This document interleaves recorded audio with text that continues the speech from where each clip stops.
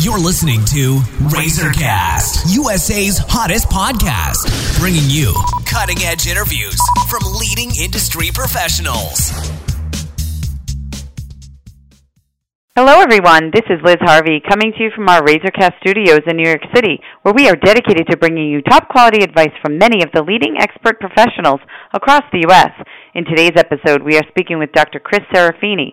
Dr. Serafini is the founder of Valley Spinal Care Kierland in Scottsdale, Arizona.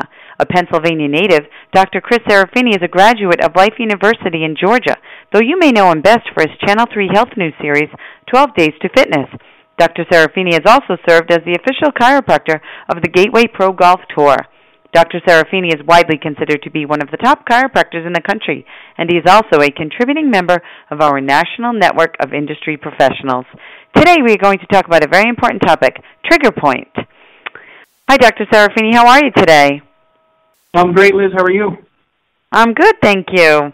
So the first question is, how do you define a trigger point? A trigger point is a specific area in the muscle where the fibers are overactive and cannot relax or release from their contracted state.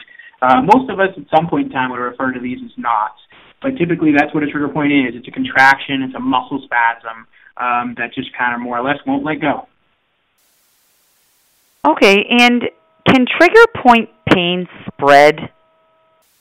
Yeah, great question. It absolutely can. We call that the referred pain pattern.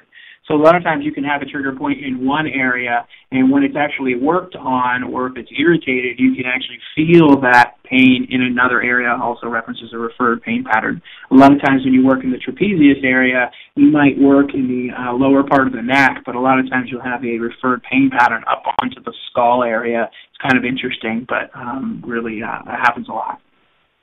That is interesting. So are there any common activities or lack of activity, for that matter, that might cause trigger point pain? Yeah, sometimes overuse will do it. You keep using those muscles over and over and over. That'll cause this disruption or the spasms and knots in there. Also, there's a condition that we reference in our office is forward head posture. I mean, today in society, we're always holding our heads in front of us, whether that's working at a computer, looking at smartphones, or other devices. It's like holding a bowling ball out in front of your body.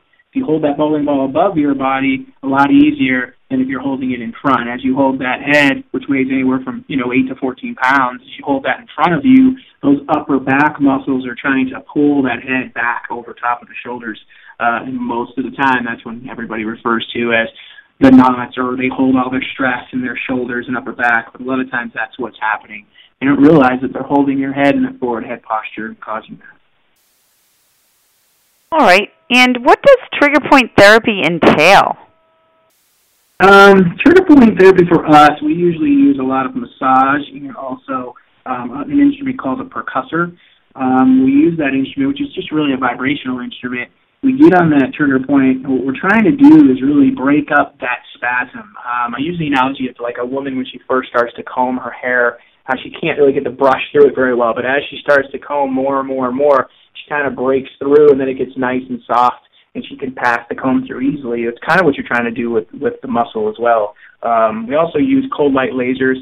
Those are phenomenal instruments to try and help break up the muscle spasm as well. But all three of those is really what we use. Okay. And lastly, how can trigger point therapy be effective, and yet medication, physical therapy, and surgery just may fall short? Oh, great question. Obviously, medication is really only helping the symptom. It's not treating the cause of anything. It's really physical therapy is, a great modality, but it's really used to strengthen muscles, and a trigger point really doesn't have anything to do with strengthening it. We want to try and really get that contraction to relax. And then surgery, I don't really even know of anybody having surgery on a trigger point. That would be like killing a mosquito with a shotgun. I don't really think that's necessary. So, right. I haven't even heard of surgery. But okay. Well, thank you so much, Dr. Serafini. We know you're extremely busy, so I just want to thank you for your time and help today. Absolutely. I'm glad I could help. And for our listeners across the country, if you are interested in speaking with Dr. Chris Serafini, you can either go online to www.thescottsdalechiropractor.com or call 480-443-7678 to schedule an appointment. And on behalf of our entire team at RazorCast, we want to thank you for listening, and we look forward to bringing you more top-quality content from our country's leading industry professionals.